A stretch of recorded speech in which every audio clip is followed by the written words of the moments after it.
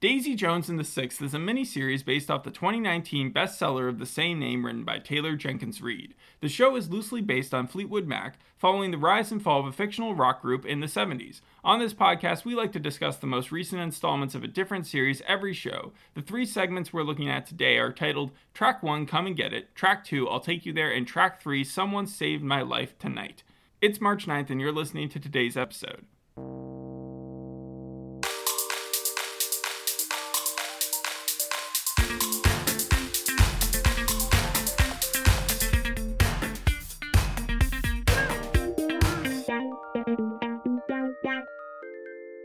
What's the best rock and roll band of all time?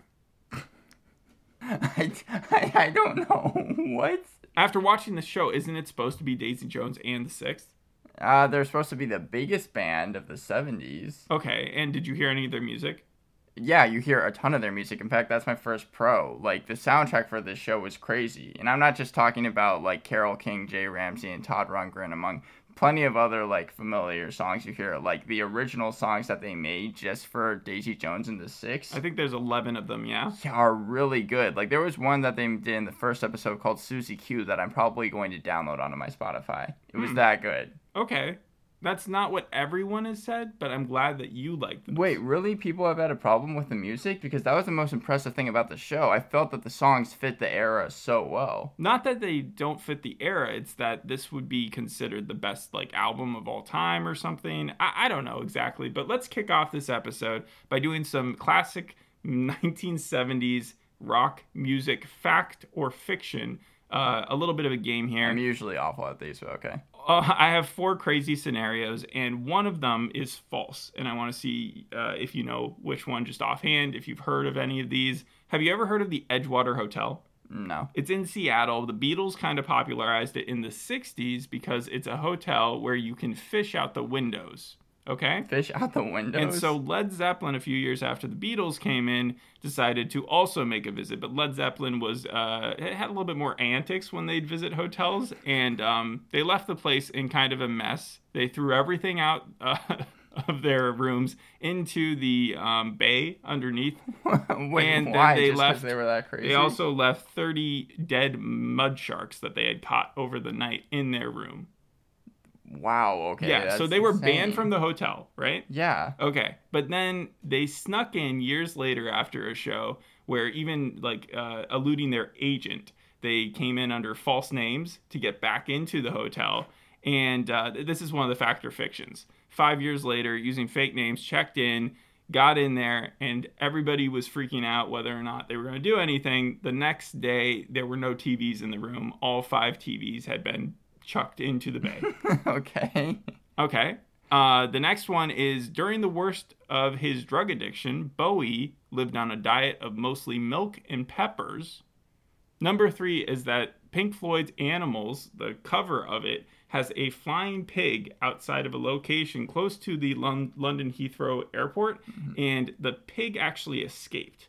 So, like, it got loose and it started floating up, and it actually did mess with the pilots who were approaching with their planes, and they had to bring it down. When you say the pig escapes... Yes, so the album cover has a giant pink pig that's floating, yeah. Yeah. And it escaped, and it was in the air, and then the pilots almost hit it, yeah. And then the last one is Janis Joplin once traded her signature scarf, so you know her signature scarf, okay, for a pet monkey, which she then took on tour with her. So it's either the Led Zeppelin one about the hotel, Edgewater Hotel, or David Bowie living on a mostly milk and peppers diet, the Pink Floyd album cover, Pig, or Janis Joplin trading her scarf for a pet monkey. I feel like it could be any of these. The first one I'll say because it seemed like there was a lot of backstory that you threw in there. This might be good for me. Okay, go ahead. That's the one that I was guessing, the first one. Oh, that it's fake? Yeah. No, that's 100% true. Okay, then I was going to guess... There's worse stuff that they did, but I just didn't include it. But yeah. I was going to guess the pig one, really. The pig one is also true. So is it the David Bowie one, then? No, that's also true. Okay, so the Janis Joplin one, she never traded her terrible signature scarf for a pet monkey that she then took on tour. But that would have been pretty amazing. So do you know who made this show?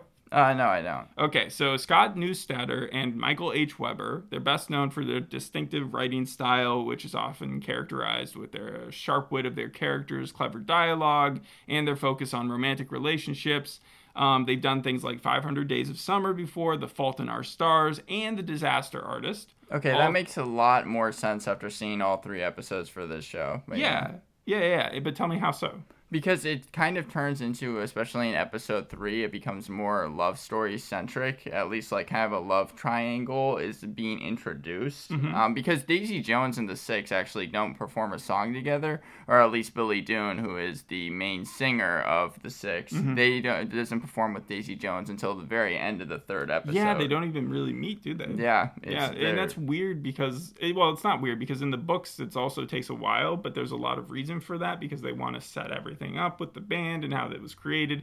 Did it feel like they were waiting too long, though, to bring these characters together? No, the thing I liked about the first episode was actually how you were able to see the Dune brothers, that's what they're originally called before they changed their name to the Six, how they came to be. And I thought that the first episode was really well done. In fact, it was so well done, I was thinking to myself that this was going to be the new Offer to me. I was like, this show is going to be great. And then episode 2 and 3 hit, and I felt like a little bit differently about it. As someone who wasn't raised in the 70s, did you at all think that this band was real? Like it could be a real documentary? Yes. In fact, I had to look it up to make sure it wasn't one. Especially after all the like music picks that we've gotten in the last couple years. Rocket Man, Bohemian Rhapsody, David Crosby's Remember My Name. That one is obviously more documentary. I had to make sure that Daisy Jones and the Six wasn't an actual band. Because with Rocket Man, they kind of like, glorized or like musicalized everything. And so it feels like they might have just stuck a filter on like a real story. Right, exactly. Also with something like the Pistols, which came out, I think, last year or so? I thought you might compare it to that, yeah.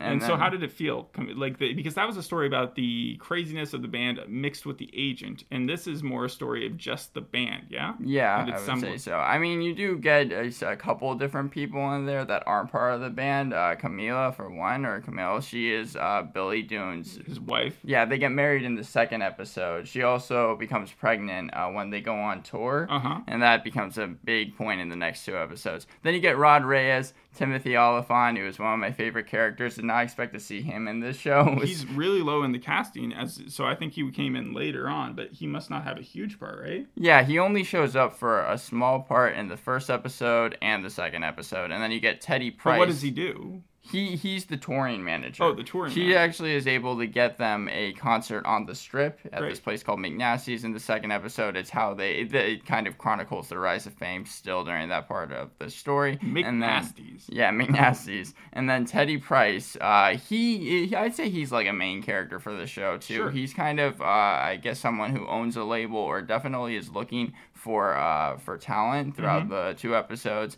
And there's this really kind of, it's supposed to make you, I guess, kind of send a chill down your spine, because the Six, that's what they're called when they changed their name from the Dune brothers, even after a run up to Teddy Price, who they recognize in this store, and ask him for an audition, and you can see that Teddy Price really doesn't want to, but then they do it and they become famous.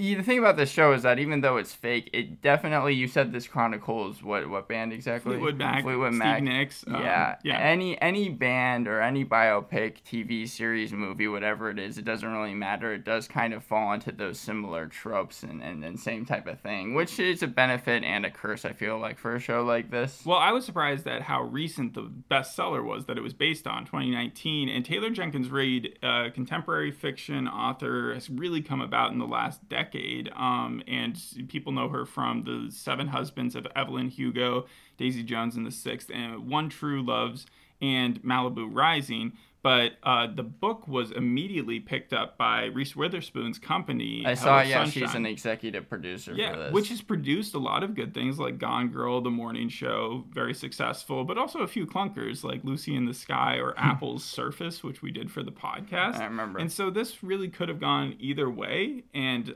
it sounds like so far you like the show. Yeah, I mean, I'm probably going to continue watching. It'll definitely pass. It's just one of those things where the first episode, I think it reminds me a little bit of it was a Dear Edward we did for the podcast that you watched, and you talked about how good like those first 3 episodes, or at least first episode was, and then kind of as you watched it a little bit more, also 1883. I didn't say that for the podcast, but I have like kept up with it because I said I would, and it definitely It did turn a little bit more soap opera-ish, but like I still really like the show. And that's kind of what that's what I fear, because it's like the show hasn't gone to the point of soap opera drama yet, but I do see that when it kind of focuses more heavily on the drama and turns away from not as much like concerts or music that you see them singing or really things about the band, it does turn really slow. I saw one article, only one, but it did kind of call it a slow burn.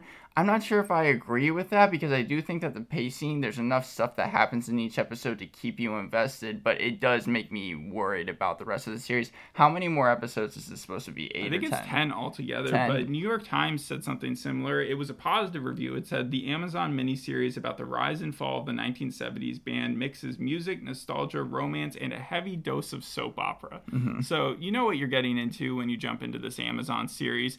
Another thing I wanted to point out, though, was that, you know, Lindsey Buckingham from... yeah. From what? From, well, SNL. I know Bill Hader always portrayed him, but I know he's an actual singer. Yeah, he was in Fleetwood Mac. So it was between Lindsey Buckingham and Stevie Nicks. That was the romantic tension that this whole entire, like a 1997 concert or something, is what Taylor Jenkins Reid used as inspiration to even start this book. So the romance connection between Billy, you say, and and Daisy. Yeah.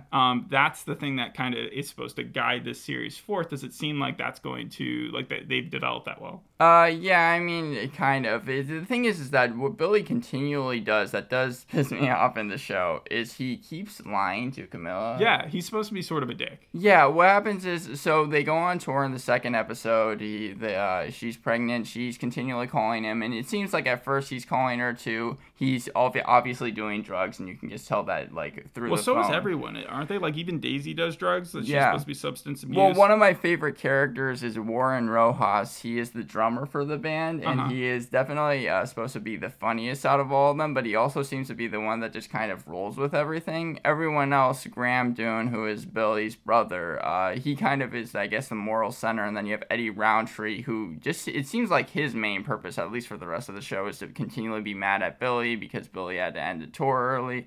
But and they actually got rid of one character, one of the, like, siblings of one of the characters, to make it 5. So it's really Daisy Jones in the 5, as opposed to Daisy Jones in the 6th in the TV show. And they do address that, I think. Yeah, they make fun of the one point of, like, Michael Jackson in the 5. Yeah, I believe they use that as their excuse for not going with it. But the real excuse is they just couldn't make another character, or they didn't want to add someone who was just going to be superfluous. The reason that I brought up Warren Rojas, though, is because he does say at one point, I think it's either the second or third episode, how everyone was doing shrooms, everyone was doing all kinds of drugs. And do you get a shroom type cutscene montage, anything like that? No, but it did remind me a little bit. They do different parts of things that reminded me of Pistols, where, like, it will go kind of, I guess, surreal on you. Like, for example, Camila, she is using a camera, and when she's using a camera, you can see, like, through the footage of the camera, which is very 70s and very, like, aesthetic driven. Yeah, I remember Pistols was also shot, like, completely, though, in a filter. Yeah, it's not like this. This is filmed. Yeah, but clearly. It was also based off the book by one of the band members. So it does make sense that even though this isn't a mocking style of it, it definitely pays homage to a lot of the 70s culture and stuff that was going on there. One interesting thing about the guy who played Billy, though, which I think you'd like because it deals with Elton John, is that Sam Claflin originally overstated his music experience. So they brought in... Overstated it? Yeah, he came in to do an audition, and guess who was there? Elton John, and he ran through his act, and it was not good. But they kept him around as, like, a potential because of just his acting ability, and over, like, I think the pandemic, he, like, improved. I was going to say, the acting for this show is really good. Sam Claflin, in particular, I think, does the best job. They did, like, a fake concert before they started shooting the thing. A fake concert? Yeah, like, the 5 or 6 of them, like, went on and did, like, a short show on, like, I don't even know where it was. But, like, they did that just to prepare and see if they had the same... Or not, I guess they'd already been cast, so everybody knew that was going to be the band, but they just wanted to, like, work together. It's interesting. The reason why I give Sam Claflin such credit is because Billy Dune in the second episode, he's cheating on his wife. Like, Camilla shows up to where they are. He sees that inside the RV that they have, he's, like, sleeping with other women. He's having to go to rehab. And even though Billy is doing all of these terrible things, you still do care about his character. Wow. And that's why I had to give props to it. But, like, why? Why do you care about his character? I think it's because you Just just charisma? he's the one that I don't want to say he's the glue keeping all of the band together, but he is the one that like I feel like has the highest hopes for the band, especially because in the first episode you see how it all came to be. Graham, Eddie, Warren, and this other guy named Chuck who leaves in the first episode to become a dentist because he is able to get into a college. They were all in the same age group. I think they were like all middle schoolers, and then Billy was really I think either in high school or just about to be out of high school, and then Graham is kind of able to coerce him into the band, and really it's Billy that is able to bring the band kind of to these new heights. He's the singer, he's the main character of the show. Well, you'd think that Daisy would be, right? You think so, but that's actually not the case. Daisy does have like her own like small parts in it. You learn about her backstory in the first episode. She had kind of a rough home life. She keeps a lot of her details for her songs in her book. Perhaps the biggest thing that happens to her in the first episode, and it's addressed in the third episode, is she's dating someone and she has come up with a song, and that the boyfriend steals her song, and then it becomes the number one song played on the radio. Yeah, so a lot of that was because of like the Lindsey Buckingham thing that we talked about earlier. The person that Sam Claflin said he based his performance persona off of was Bruce Springsteen.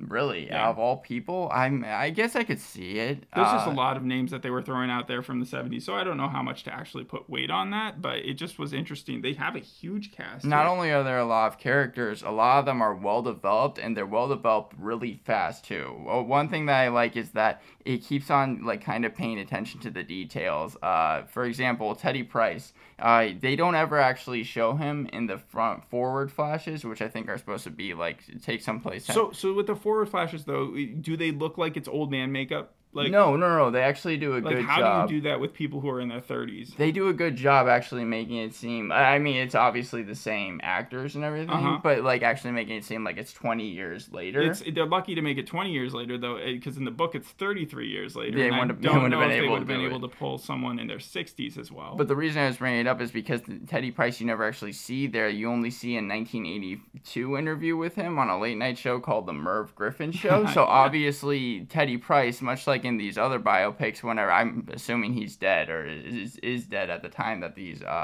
front forward interviews are being filmed or whatever, he's not actually showing up. So that's something I liked as well, because that's something you see all the time whenever they aren't able to actually. It's like foreshadowing without exactly saying, even though everybody sort of knows exactly. Give me the 3-episode like recap. Okay, so the first episode, it's the Doom Brothers and their rise to moderate success. They are kind of a band out of Pittsburgh, and they lose people along the way. Like I was saying, Chuck, he ends up deciding to go off to college, even though he was a bass guitarist, so then Eddie Roundtree has to end up taking over for him. And at the end of the episode, they decide to leave their town, Pittsburgh, and move to California off of Rod Reyes's, again, Timothy Olyphant's advice, because Rod Reyes was basically like, this is the only way to do so. California is going to have the most opportunity for you. Reminded me a lot of Reservation Dogs at the end of season 1, where I think like at least one of the main characters left Oklahoma to go to California. It just reminds me of anything where they're like, I got to get to Hollywood, I got to make it big. And getting out of this little town. Yeah. And in the first episode, that's also where Daisy Jones had her boyfriend steal her song, and it becoming like a massive success.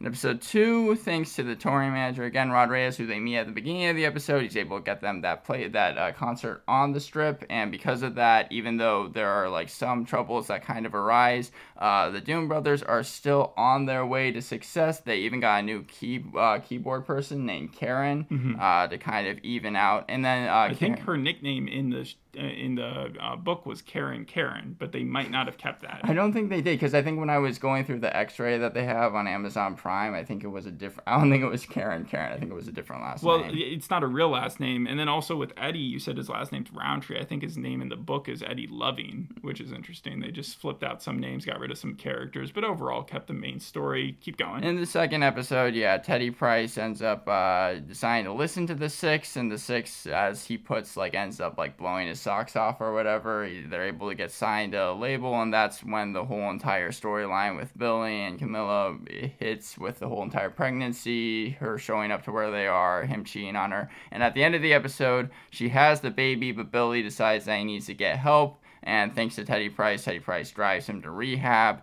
third episode, after Billy goes to rehab, he really is trying to kind of patch things up with Camilla. And how is rehab how is rehab represented there? You actually don't see him ever in rehab. Gotcha. It's just one of those things where you see him like kind of be driven there and then be driven is back. He like are his eyes solo or like, his appearance is a lot different? Yeah, I would when say. he leaves, is he a lot happier? No, when he leaves, he's a lot sadder. Yeah, I mean, like, it really, I guess with Billy, it's kind of a tragic story what happens to him, because you can tell that his wife still isn't really over what he ended up doing, and really wants him to just hold his child, and he does so later on. But he makes a song also called Honeycomb, but the label decides not to go for it, especially because the tour that they ended up canceling midway through because of Billy having to go to rehab and everything that was happening, lost them a ton of money. And then Teddy decides on his own dime, this is revealed later on in the episode, to get Daisy and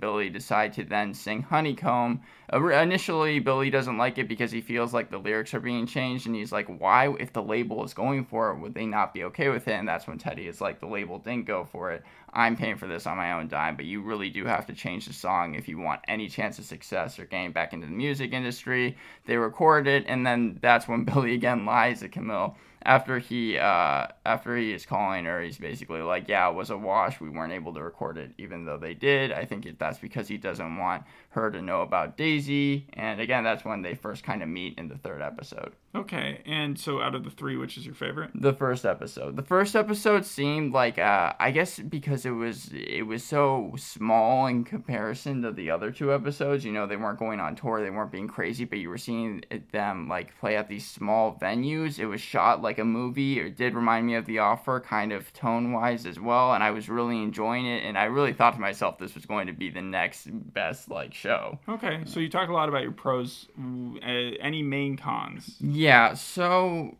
the one thing is that I don't understand, and I know that we just got Daisy and the Six kind of together, working as a band, but I don't understand why the fall for the characters had to happen so early on into the show, especially the I think it's a lot of tiny falls, but then like jump ups, like one step back, 2 steps forward. Billy's falls were huge. I mean, not only the fact that he got like his wife pregnant, that's part of the reason they get married is because she gets pregnant, by the way, but also because he has to like go to rehab and all this stuff. I was a little thrown off by that. Like I was saying, if you look at like Led Zeppelin, the Doobie Brothers, like there's a lot of bands that the main or the, like even the drummer and like the Who and stuff where people die or like tragedies happen or people leave, you know, and the band continues to exist afterwards. Yeah. So maybe they were just trying to show how this band had gone through its own strife and troubles. I don't know. The episodes are also really long too, 15 minutes. 50 minutes. And for, I think, all three of them. Are you going to continue to watch it? Yes, I am. Oh, okay. And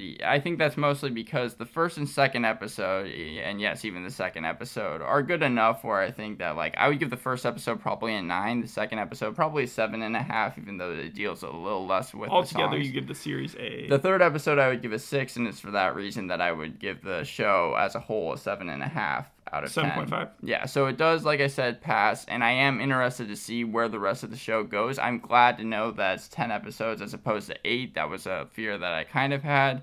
But I think the show could just do if it really did pay more attention to the music and the band, because it is also falling into a problem, which I didn't think it was going to have in the first episode, where one of my biggest problems with Bohemian Rhapsody was, aside from Freddie Mercury, you don't get a lot of other story with the band. Brian May and all of those other people, they don't really touch upon, and the same thing is happening here. We're focusing so much on Billy. I want to know, even if it is just a small storyline, what's happening with Graham, Eddie, Warren, because they're all good characters, and I feel like they could have compelling storylines if the show gives them a chance. You probably will. You also hear about Simone, right? Like, she's supposed to have quite a backstory. So Simone, she is someone who knows Daisy Jones. They're even living together at some point, and so they're roommates. She has her first taste of success in the third episode, but she gets sexually kind of assaulted. Oh, wow. For example, one of the producers grabs her by the waist and sits her down on his lap as they're listening listening to songs and it's like touching her thigh and everything. Okay. That's something that happens in the third episode. Also, I should mention there was a very funny part in the third episode where Daisy Jones meets up with the boyfriend who stole her song at a party and then throws him into a pool. It was nice seeing justice for that finally. Overall, the show has these moments and I think it's going to work. I just wish it was as good as it was. It has an 8.1 on IMDb, a 74% on Rotten Tomatoes, which falls pretty in line with your 7.5 that you're giving it. You said your favorite character was Warren, That's and then right. second is Rod. Anything else you want to say about the series? No, I think I basically covered everything. All right. Well, thanks for listening. We'll see you on the next episode. Hope you enjoyed this one. Bye. Bye.